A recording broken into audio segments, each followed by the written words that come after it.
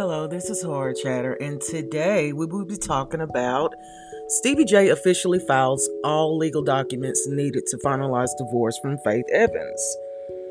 Now, people, it's been messy. It's been messy for a while, okay? But according to sources, Stevie J has filed a final declaration of disclosure in Los Angeles County Court regarding his divorce with singer Faith Evans. This normally indicates that the case may soon be over. And here's the thing about marriages, y'all. They're the easiest thing. And I mean the easiest thing to get involved in and the hardest thing to get out of. Let that be a lesson, kids. Furthermore, the documents filed by Stevie also serve as an acknowledgement that one party has submitted all legal and financial information to the other parties, Evans, in review, meaning that Stevie J is pretty much waiting for her to go ahead and do her part of the paperwork. By the way, get it done.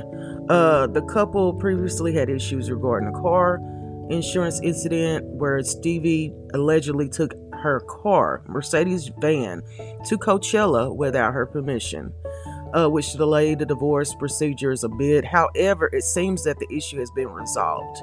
Okay? Let me tell you something. And I'm just going to tell you what I think. Stevie J is not a man. He's a freaking boy. He's a child. Okay? And when you marry a child-minded individual, that's what you're going to get.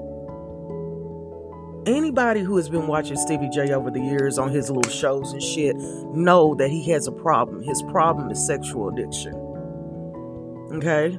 So if he has this problem, Faith, and you married him with that problem, it wasn't going to get no better. I mean, for Pete's sake, he stole your car and went to Coachella? Coachella, people. Of all places. Coachella. What's the Coachella? Young people. Coachella, young girls. It wouldn't surprise me if we are looking down the barrel of a Stevie J thing about some stuff that he did that we didn't even know he did. Okay? It's a different time, people. And kids, I want you to understand something. This is not what love looks like. This is not what a marriage is supposed to be. Okay? When you get with somebody, you get with them because you love them and you know them, right? You don't just get somebody and just marry them. And this is what happened. This is exactly what happened. This is rich people crap. Famous people crap. Okay? It is. I think it's really silly, but at the end of the day, Stevie J, I never have liked him. I never will like him. Here's the thing. He has done some talented stuff in the past. Wrote some beautiful stuff in the past.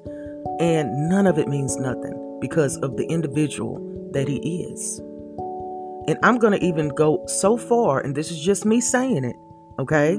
So this is not a fact. This is just an idea. People on drugs do this.